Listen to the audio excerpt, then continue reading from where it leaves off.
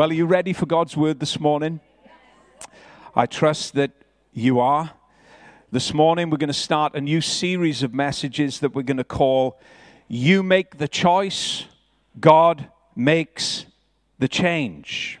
You make the choice, God makes the change. And we're going to see through this series of messages in the weeks to come that all of the great changes that we often ask God for usually requires choices that God calls us to make to bring them into being.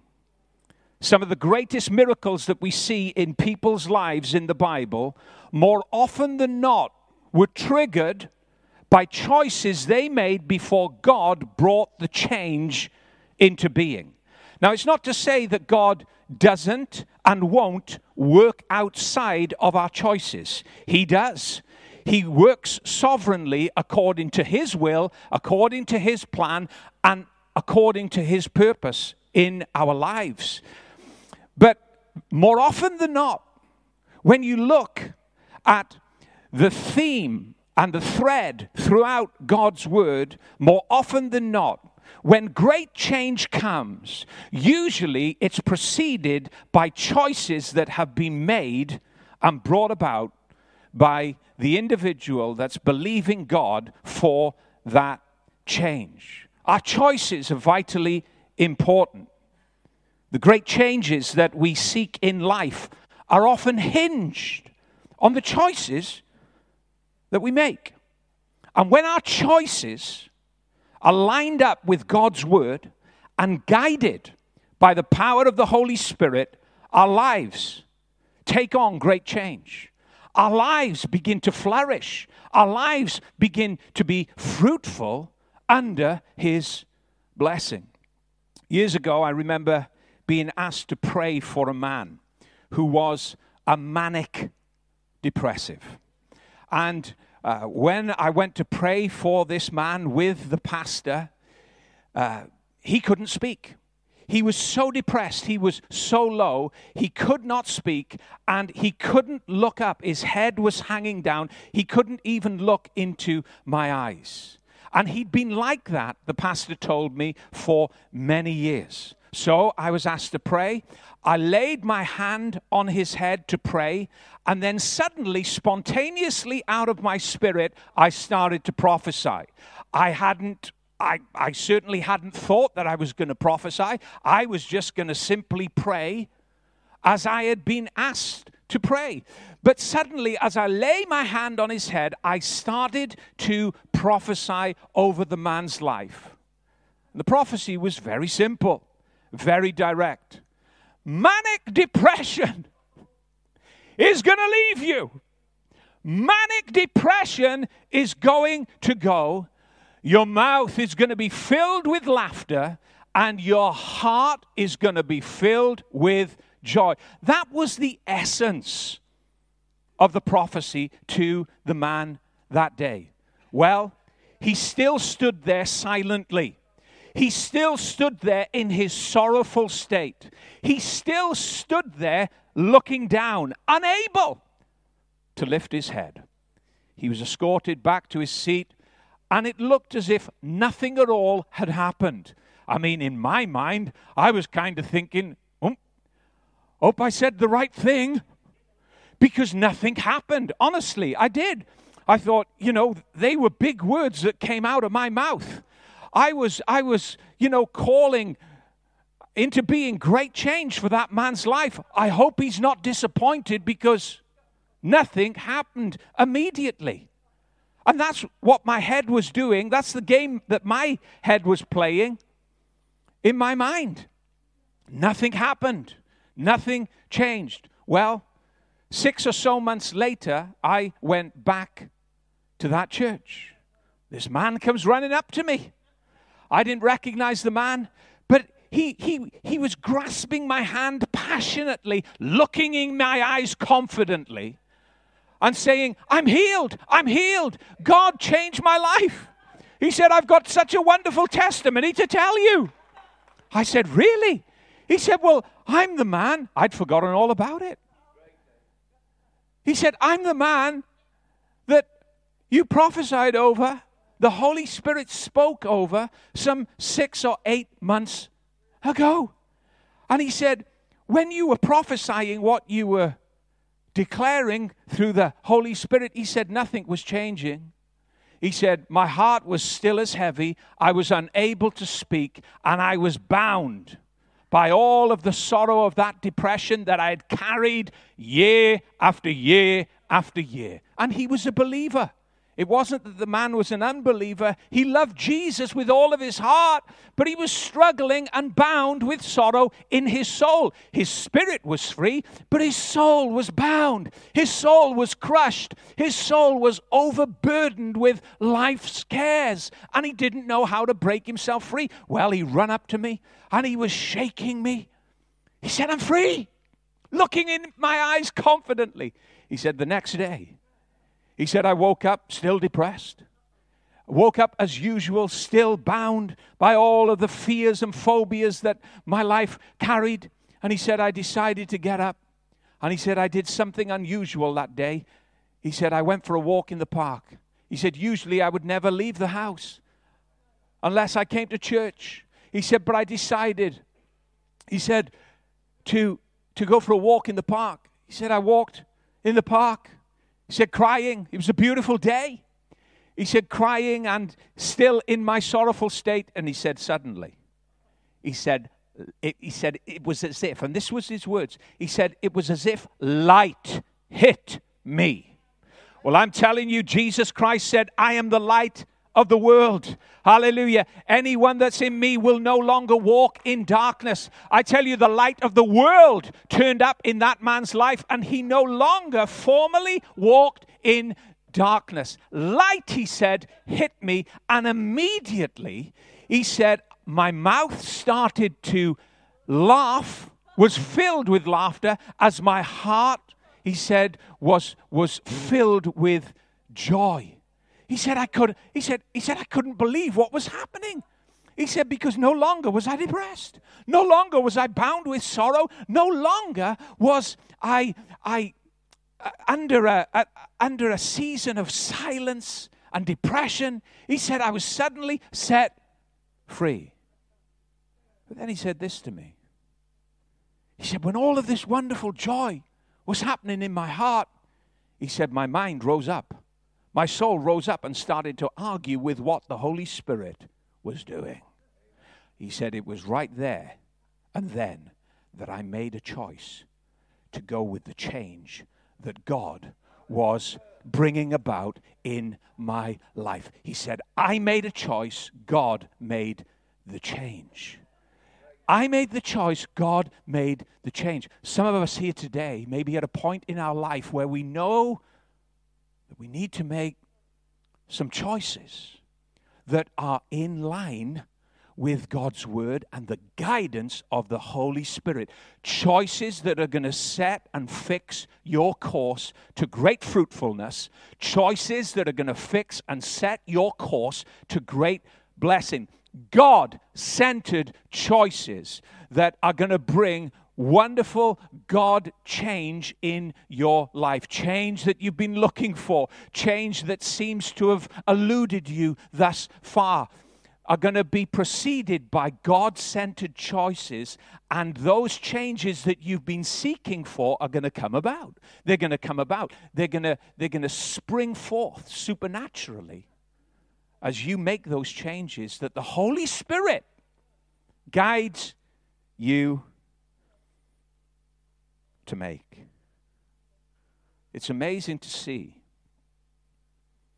how some of the great changes that we seek in life often hinge on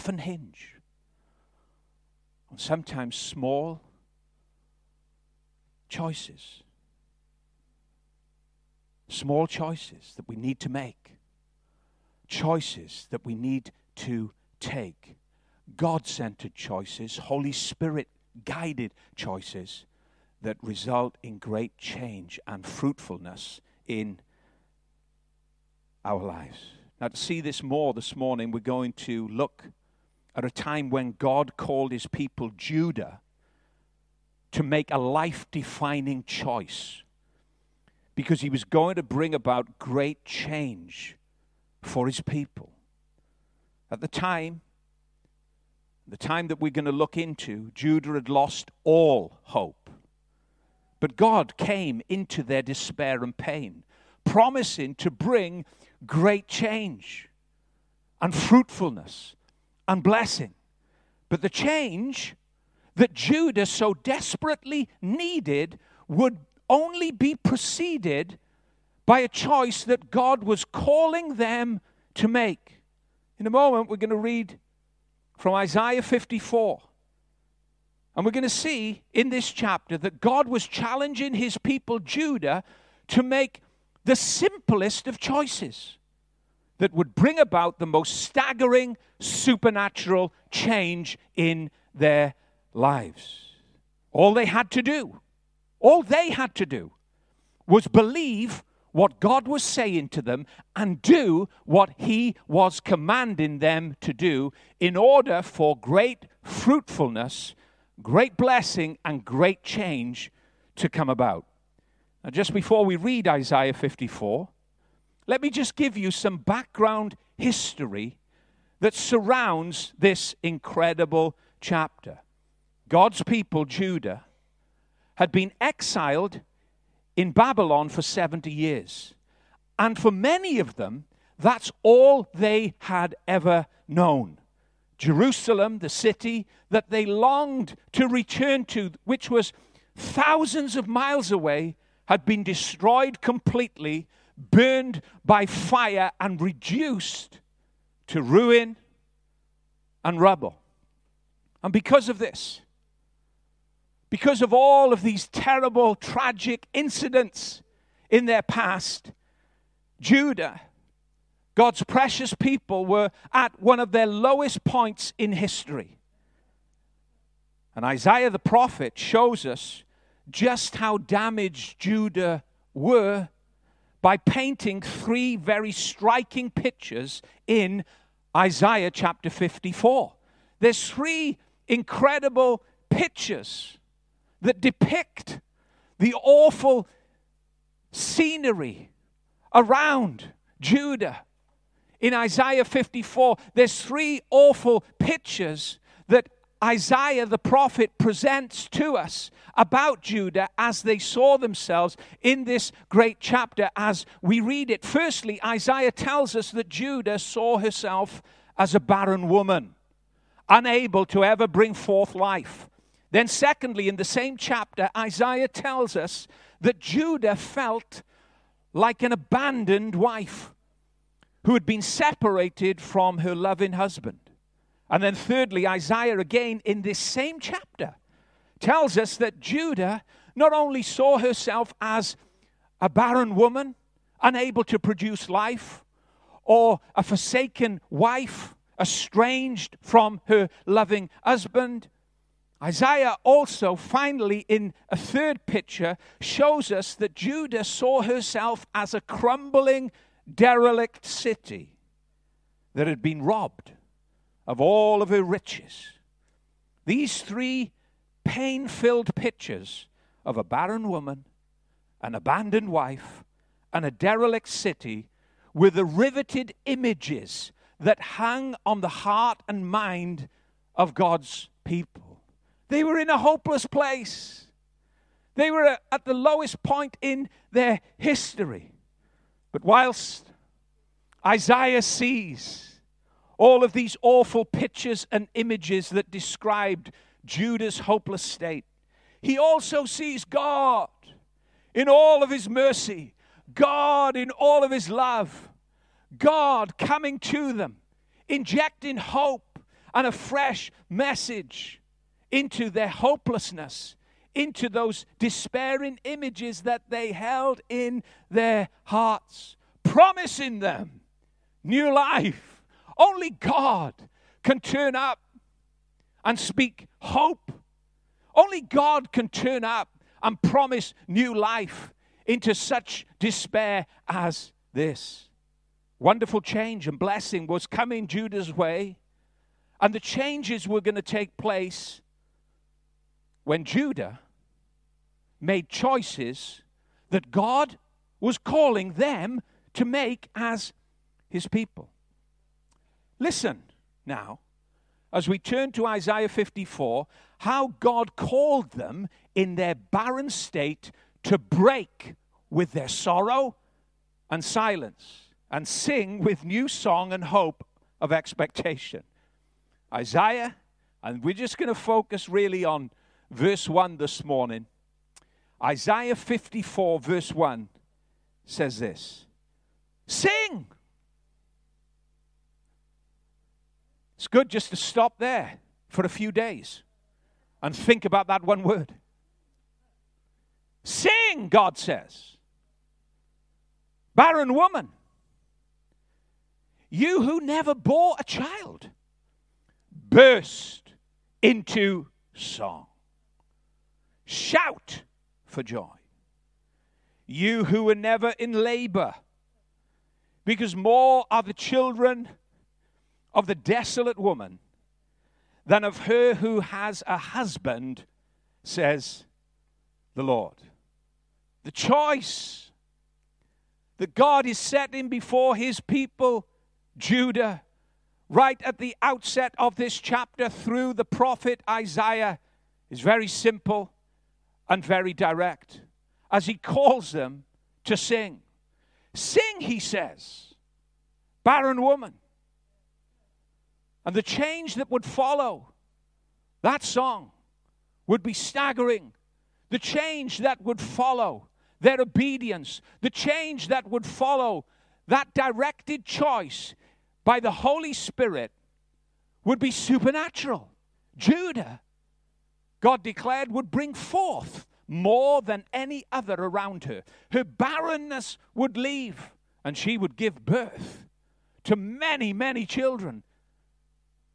And this symbolically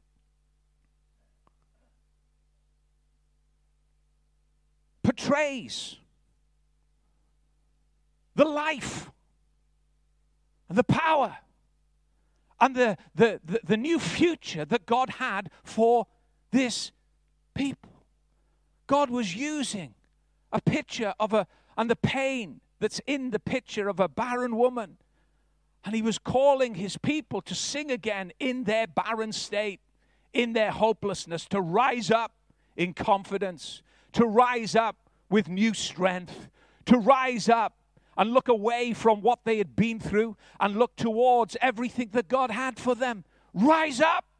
Let your excitement begin again. Let there be a fresh new expectation in your heart. I'm calling you to make a choice because great change is about to come that I want you to be excited about, that I want you to see and understand.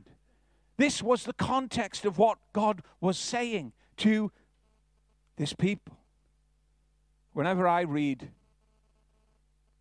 the opening line of this chapter, it always amazes me how strong and direct God is. He's not being condescending. He's not ridiculing the barrenness of their heart, the barrenness of their soul. He's not taunting them. Come on, sing. You're never going to do anything good. Come on, sing. You're never going to produce life. No, this isn't a taunt. This isn't ridicule. This isn't an insult from God. God knows what's in their future. And he's been there before they get there. And he's calling them to come into it with a new song. This isn't a taunt. This isn't ridicule. This isn't an insult from God. No. Directly, he's commanding them.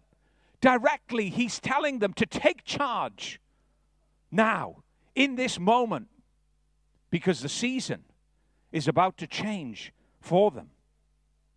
There's nothing somber in what God is commanding them to do, or sorrowful.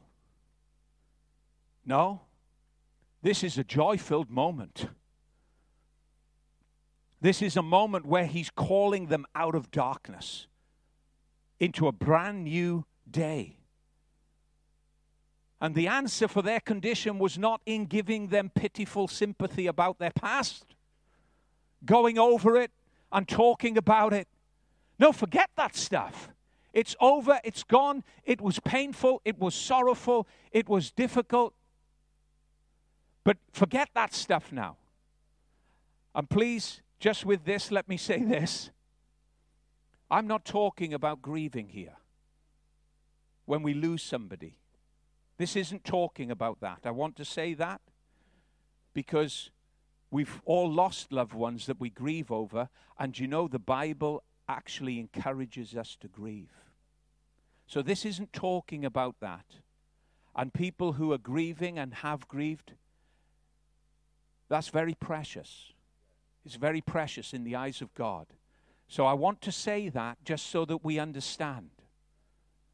God is very close to those with a broken spirit and who have a contrite heart.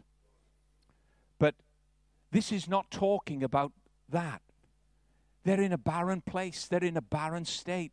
And now God is seeking to inject life in them, for them to get up on their feet and know again now a new confidence in God in relation to their future and in relation to what God wants to do for them. God's jump-starting them. You know, have you ever got into your car on a cold winter's morning? You turn the key. I mean, it's just not going anywhere. It's there stuck on the drive. And you think, oh man, what am I going to do? How am I going to get to work? How are we going to get on holiday? You've heard our adventures from Faye about cars and all the rest of it. I mean, I don't know how many times we've had cars jump started. And you turn the, oh my goodness me. And you're not going anywhere fast. And then suddenly you ring the little man from the AA or the RAC, and he comes along in his little truck, and he brings out his jump leads. And you say to the man, I don't know what's wrong with the car. He said, oh, pop the bonnet, he said. He said, I'll show you what's wrong with the car. He pulls out his little leads, and he puts the leads on the battery, and he revs up his engine, and power, you see, power goes from his vehicle into your dead vehicle that slumbered on the drive. He says, turn the key now. You turn the key. The engine's bright. The engine's strong. And you're ready to go. You're ready to go. God was jump-starting his people. Jump-starting them. Come on, I haven't given up on you. You've been in Babylon for 70 years. Your head has been messed up and filled with all kinds of stuff from the enemy. I haven't given up on you. And don't you believe all of that stuff that the enemy's told you, all of those fears, all of those doubts, all of those suspicions now that you carry in your heart. Away with that. Come on, let's jumpstart you into your future. Sing. That's a good jumpstart from sorrow. Sing. That's a good jumpstart out of the silence that you've been hiding away in year after year after year. It was so beautiful to hear you singing this morning. Oh, yeah. So wonderful. So beautiful. And I know that's the longing of our team here. I've heard Faye say it, and the leaders, James and others, say it so many times. I've overheard it. It was so wonderful to hear the people sing. That's what they live for. You see, to usher you into song, into God's presence. That's why they serve us. They don't come up here to perform. They come up here as servants to serve us in our song to the Lord. And what a wonderful moment that was. I encourage you, you're never going to be told off for doing that here. Nobody's ever going to shout at you for singing your song. And even after the song's finished, for carrying on with a couple of lines of your own. Thank you, Jesus. Thank you, Lord. I worship you. Oh, I praise you. Be quiet. Thank you, Lord. I worship you. Shut up! You're messing up the song list. Oh, I love you, Lord. I worship you. I praise you. Not now. We got another song to... No, that's not how these guys operate. That's not how these guys operate. They'll go with you, man. Here to serve you. Oh, I thank you, Lord. And you know what?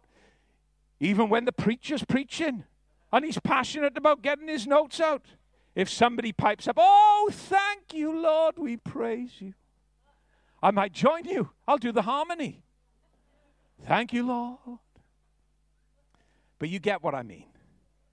You see, let's be free. I know sometimes, we come into a place like this and we look around and we feel a bit reserved, and that's understandable. We're stupid if we say, that we don't feel that. Of course we do. We get restricted by social etiquette and social expectations that we have about one another.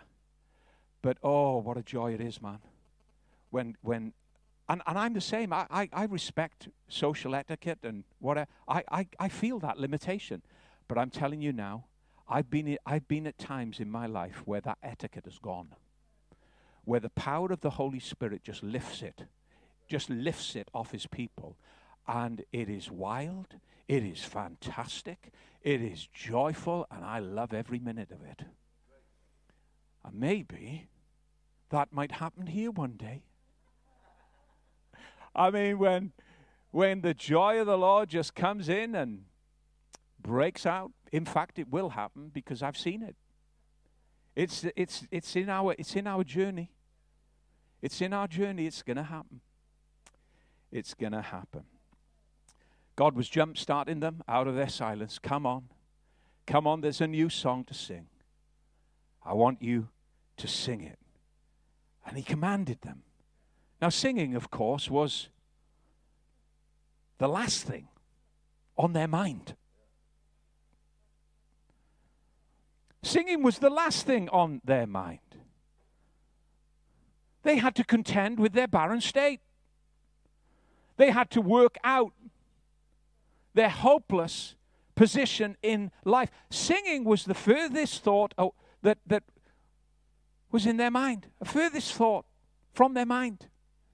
And yet God comes and he jumpstarts his people and he commands them to sing. What a shock it must have been for them to hear those words. Sing, barren woman. But God was in the command. God was calling his people to take action, to start singing, because supernatural things were going to take place. God was calling them to believe it before they saw it, to make a choice, and God would make the change. And their song would remove their sorrow. Their song would break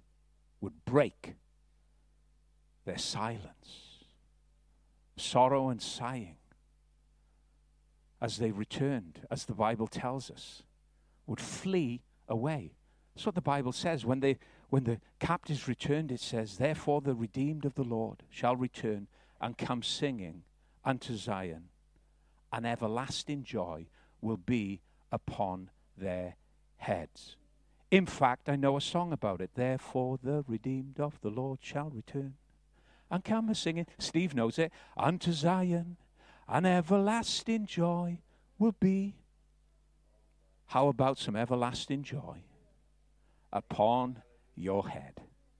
How about that? How about everlasting joy upon your head? Back last year, I was on my bike, riding to work, and just by Cumbrian Stadium, the Lord decided to speak to me. He speaks to me at Cumbrian Stadium. It's wild. I ride past, and every now and again, Cumbrian Stadium, I think, is the Lord going to speak? I'm passing Cumbrian. It's happened so many times. So I was by Cumbrian Stadium, and the Holy Spirit said this to me. I mean, the most simplest of words. I'm a very simple person.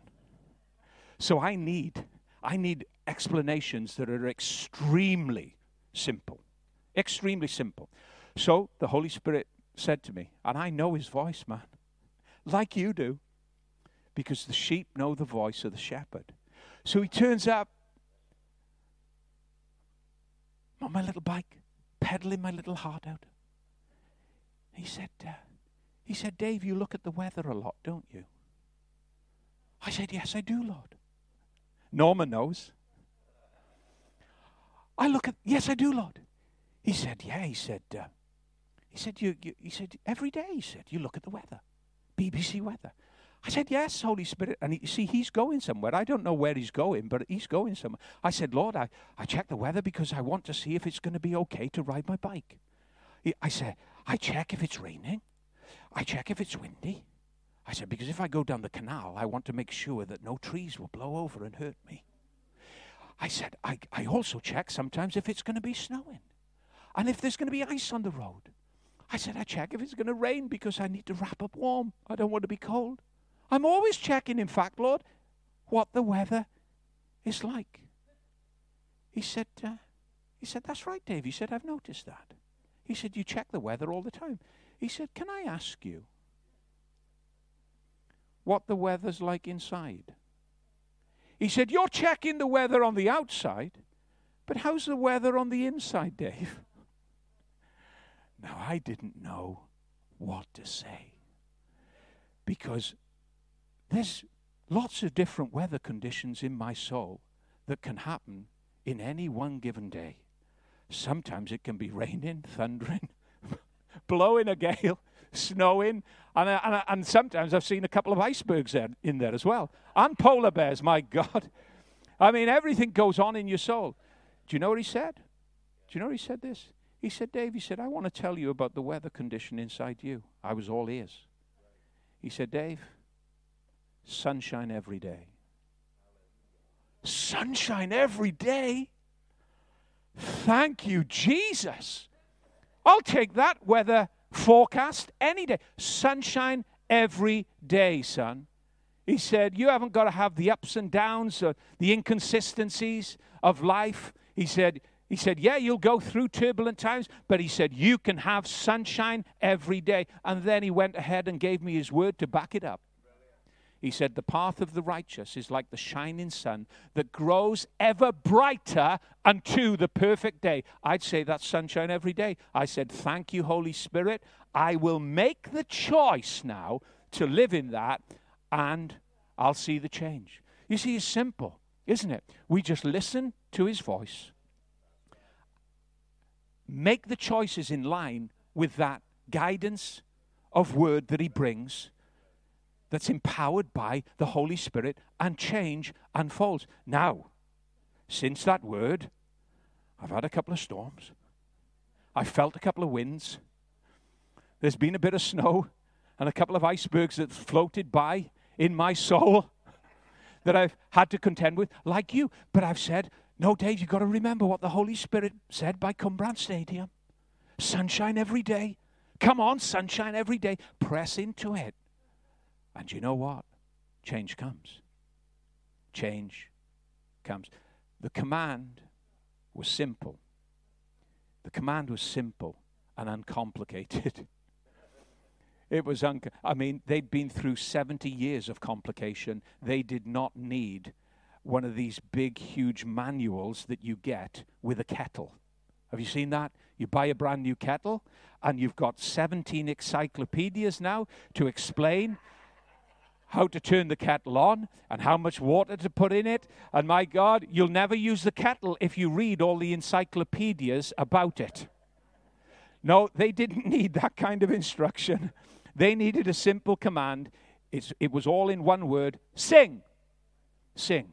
Let your song be strong, child of God. Let your song be loud. Let your song now break any silent area that in your life that has seemed unproductive, that has seemed out of reach of God, that has seemed not to flourish, that has seemed barren. Sing over it. Sing over it. Don't just languish in sorrow there, regretting, oh, if I wish I I should have done, no, sing over it.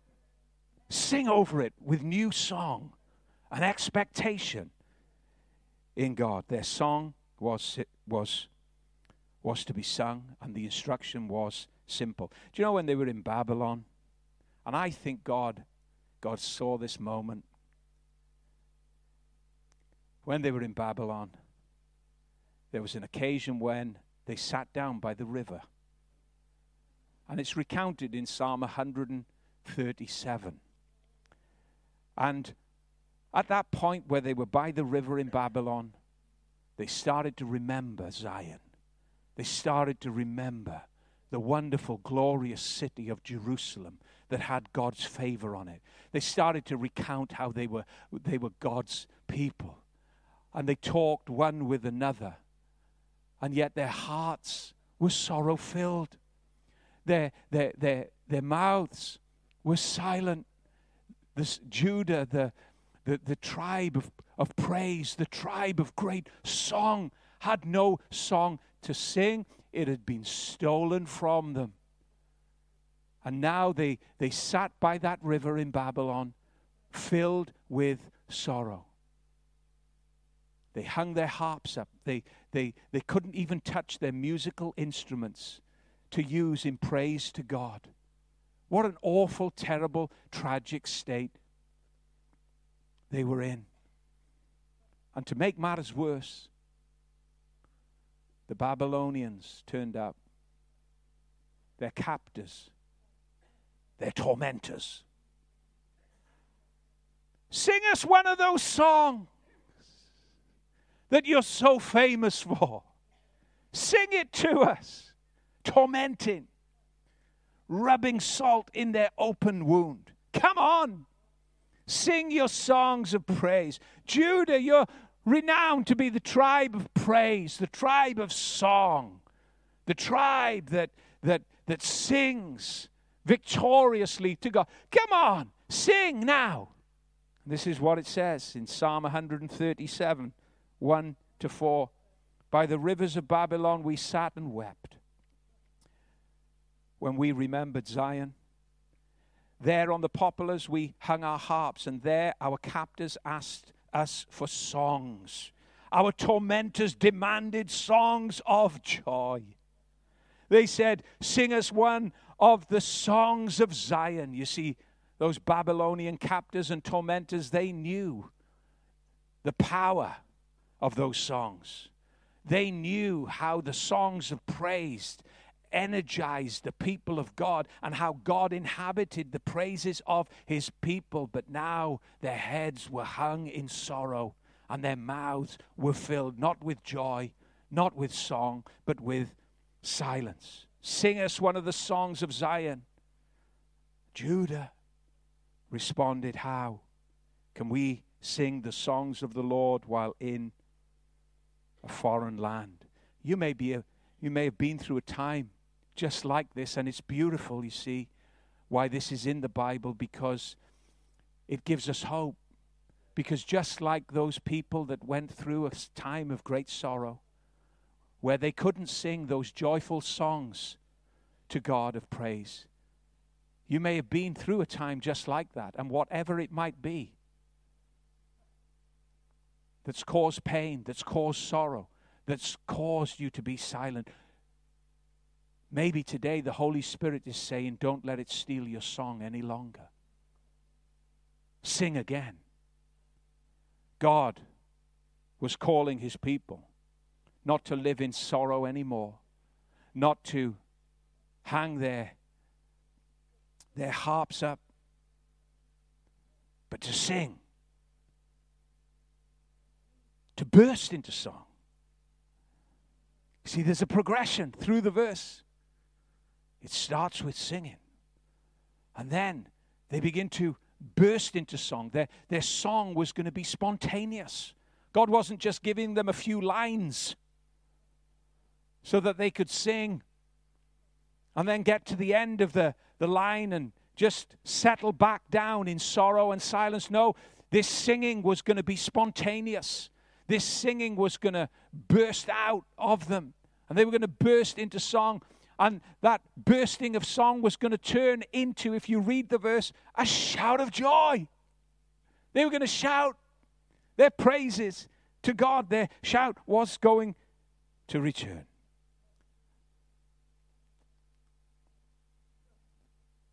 I think the Lord is making a point here this morning for us about letting our song again rise in strength. I know sometimes it's difficult within the conditions that we face and the situations that we're in to sing with great strength. But I tell you now, it draws the presence of God when we stand and we sing, irrespective of what we are going through. The presence of God empowers us to burst into song and to shout his praise, just like his people when they were returning back to their land. I'm going to ask the musicians to come.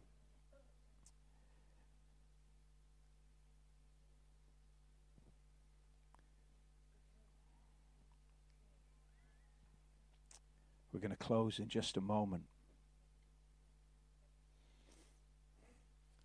I remember reading a testimony by a South African pastor called Andrew Murray. And I don't know if you've ever read any books by Andrew Murray, but he was a prolific writer and an incredible pastor and preacher that God used in South Africa. And one day, he was going to church to preach the word, and as he approached the building, he heard noise, the sound of noise, sound of shouting, the sound of singing coming from the church. And it was unusual for him because he was usually the first person there. But when he got to the church was already full of people. They were all singing. They were all shouting. Some were falling out of the pews, laughter filling their mouth. The Holy Spirit was moving supernaturally and moved supernaturally among his people. Well, Murray was incensed. He thought it was crazy what was going on. And he walked down the aisle shouting at the people, "Stop it! This is not God. This is disorder. This is wrong. There shouldn't be laughter and joy and shouting in the house of God. Stop it!" But nobody could hear him, or it was as if, and this was how he writes, he said, it was as if nobody could hear me. Everybody was deaf to my shouts, to my rebukes. He said, I tried to get up and preach. And he said, I mean, this is terrible, this is. Nobody would listen to his preaching. As the Spirit moved. Well, he couldn't close the service. He walked out angry and incensed. Now, this is an incredible man of God. He came back the next week, and it happened again. People were there early. He was turning up late now.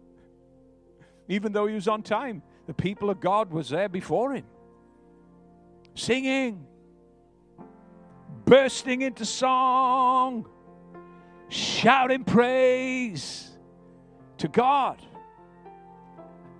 Out of control, lost all dignity in the presence of God together, relishing in his goodness, aware of his presence with them. Murray rebuked him again, shouted as he went down the aisle towards the pulpit. I mean, he had to get a sermon out and preach. Well, none of the people listened to him. They were looking at him and laughing at him. I mean, how terrible is that? Laughing uncontrollably, hilariously at his rebukes. And then just falling out because the Spirit of God was moving. And then he started to preach, and again, it was as if he was the only one hearing his sermon. Everybody else was laughing, crying, jumping, dancing in the Holy Ghost. And then in his own words, he says this, then, it took 2 weeks. He said, I realized it must be the Holy Spirit moving among us. Us pastors are very slow, you know. We do need help. No, we do. We need a lot of help. That's why God puts us into the ministry, because we need it. We need it more than anybody else, praise God. It's true. He said, I realized that the Holy Ghost was moving among his people. And you know, I do believe, there's going to be great times in the church, nationally, internationally, everywhere. See, there's going to be great times in the Spirit, right? There's going to be, coupled to the Word of God, we have to have the Word of God, right? For instruction and edification and you know, to be equipped. Without a doubt, the Word, but we have to have the Holy Spirit move. We have to. And I believe in the church, as many pastors and believers have said for many years, there's going to be a great move of the Spirit. Because with all of our advancing technologically, there's nothing like turning your eyes on Jesus, looking into his beautiful face. When the presence of God comes, right, among his people, there will not be room. There will not be room to contain it.